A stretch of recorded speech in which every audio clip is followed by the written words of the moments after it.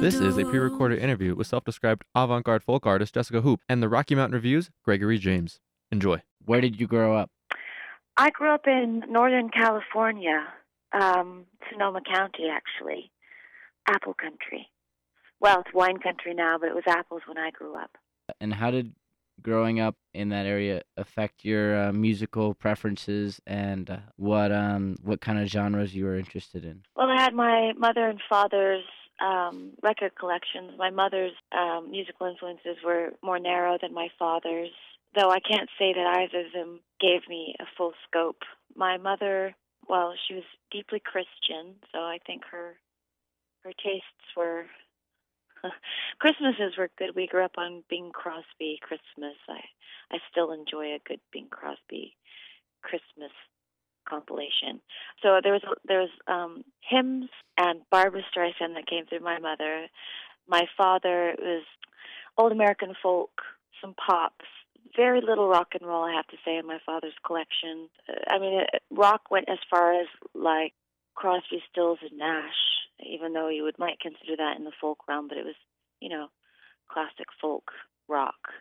Neil Diamond, some great folk music in my father's collection, verging on pop, so Joni Mitchell. But what I learned from my father and mother was old American folk music, some traditional, that kind of formed my foundation for what I knew about music as a child growing up. But I don't know about California and Sonoma County informing. I think my later days, I got into other stuff I found from my kind of chosen family once I moved out from home. So I fell in with Deadhead, like straight out of high school. So that gave me like Jimmy Cliff and Led Zeppelin and all sorts of classic rock that the hippies were into. And then I moved on from there into a broader scope of exploration. I just started from a really very narrow view, having been raised deeply Christian, and my mother telling me that I couldn't listen to the Beatles past their record Help, and then breaking away from Christianity and falling more into kind of real hybrid type of environment and the world of music opening up to me once I left my Christian roots. What was it like cutting ties from your family's Mormon faith, and how did it change your music? Breaking away from my parents, well, it was jarring for one, and mind-bending for two, and scary for three.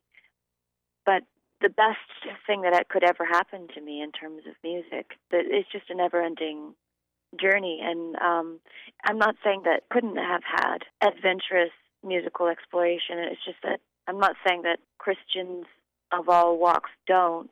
I'm saying that my particular window, as afforded by my parents, was not.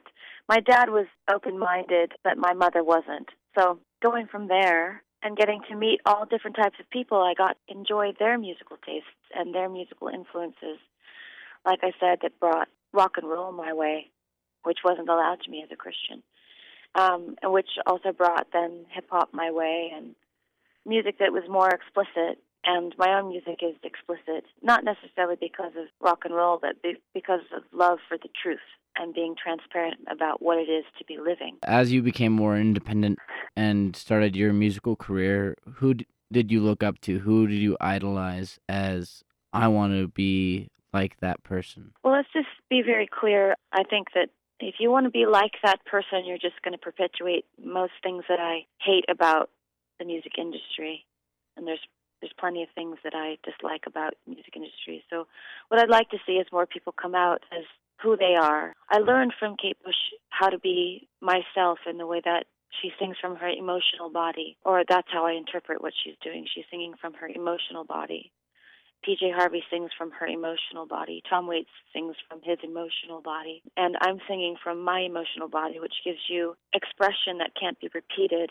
No one can sing from my emotional body in the way that I do. And what I mean by singing from my emotional body, I have my voice that is mechanical, and I have my emotional body that is, well, I just don't understand it. But it gives me a feeling, and I sing from that feeling. And there's only one way to sing like Jessica Hoop, which is to sing from my emotional body. So I'm the only one who can do that. So I would like other people to do the same. I mean, to sing purely from my voice, I could sing like this, that, and the other person. But to sing from my emotional body, there's only one way to do that, which is to step into my shoes. You know, some of the people that I looked up to, Bjork, I looked up to learn how to sing from my own emotional body. I can be no one else. I shouldn't try. Whenever I do, I fail. I learn from genre. There's classic patterns that you can find in every genre, so I might pull those things in to what I'm doing. But I hope to sound like just myself. What would your musical identity be if you had to choose? Well, I refer to myself as avant folk because I'm not a purist in any way. The root of what I do is storytelling. But I fall into the avant-garde because I abstract from everywhere and draw that into storytelling. So at the root of what I do is folk music, stories from this time as I see it, but polluted by abstractions from everywhere. In those stories that you tell, there's the surface level message, but is there any hidden messages that you have put into your songs that can't be seen at a first glance or first listen?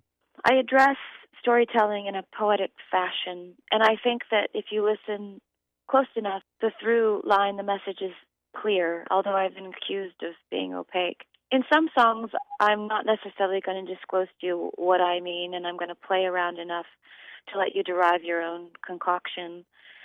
But, so say the song Pegasus, which is from the record Memories Are Now. You found a map to my heart, it led you to the well.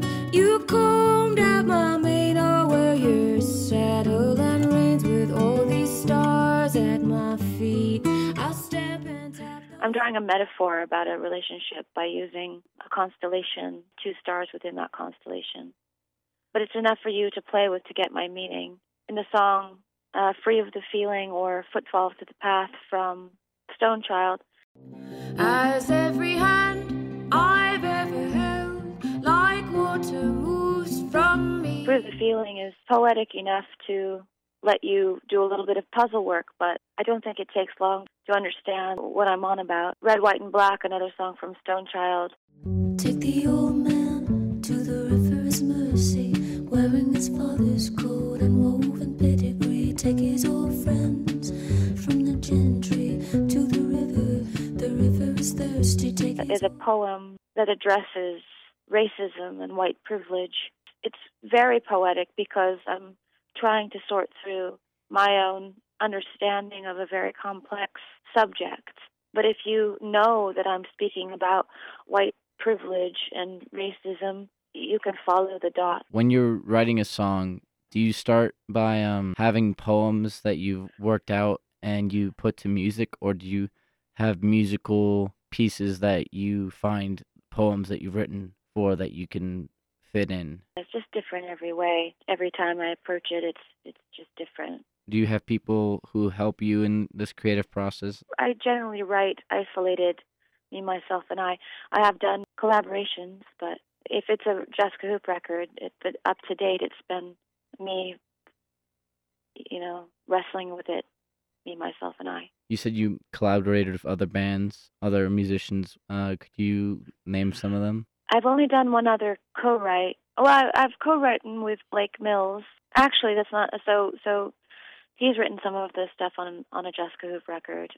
In terms of the music side of things, lyrically, it's always just me. And then I co-wrote a whole record with Sam Beam. It's called Love Letter for Fire. Iron and Wine's Sam Beam.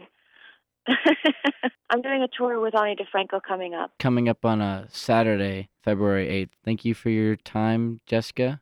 Thank you very much for your time.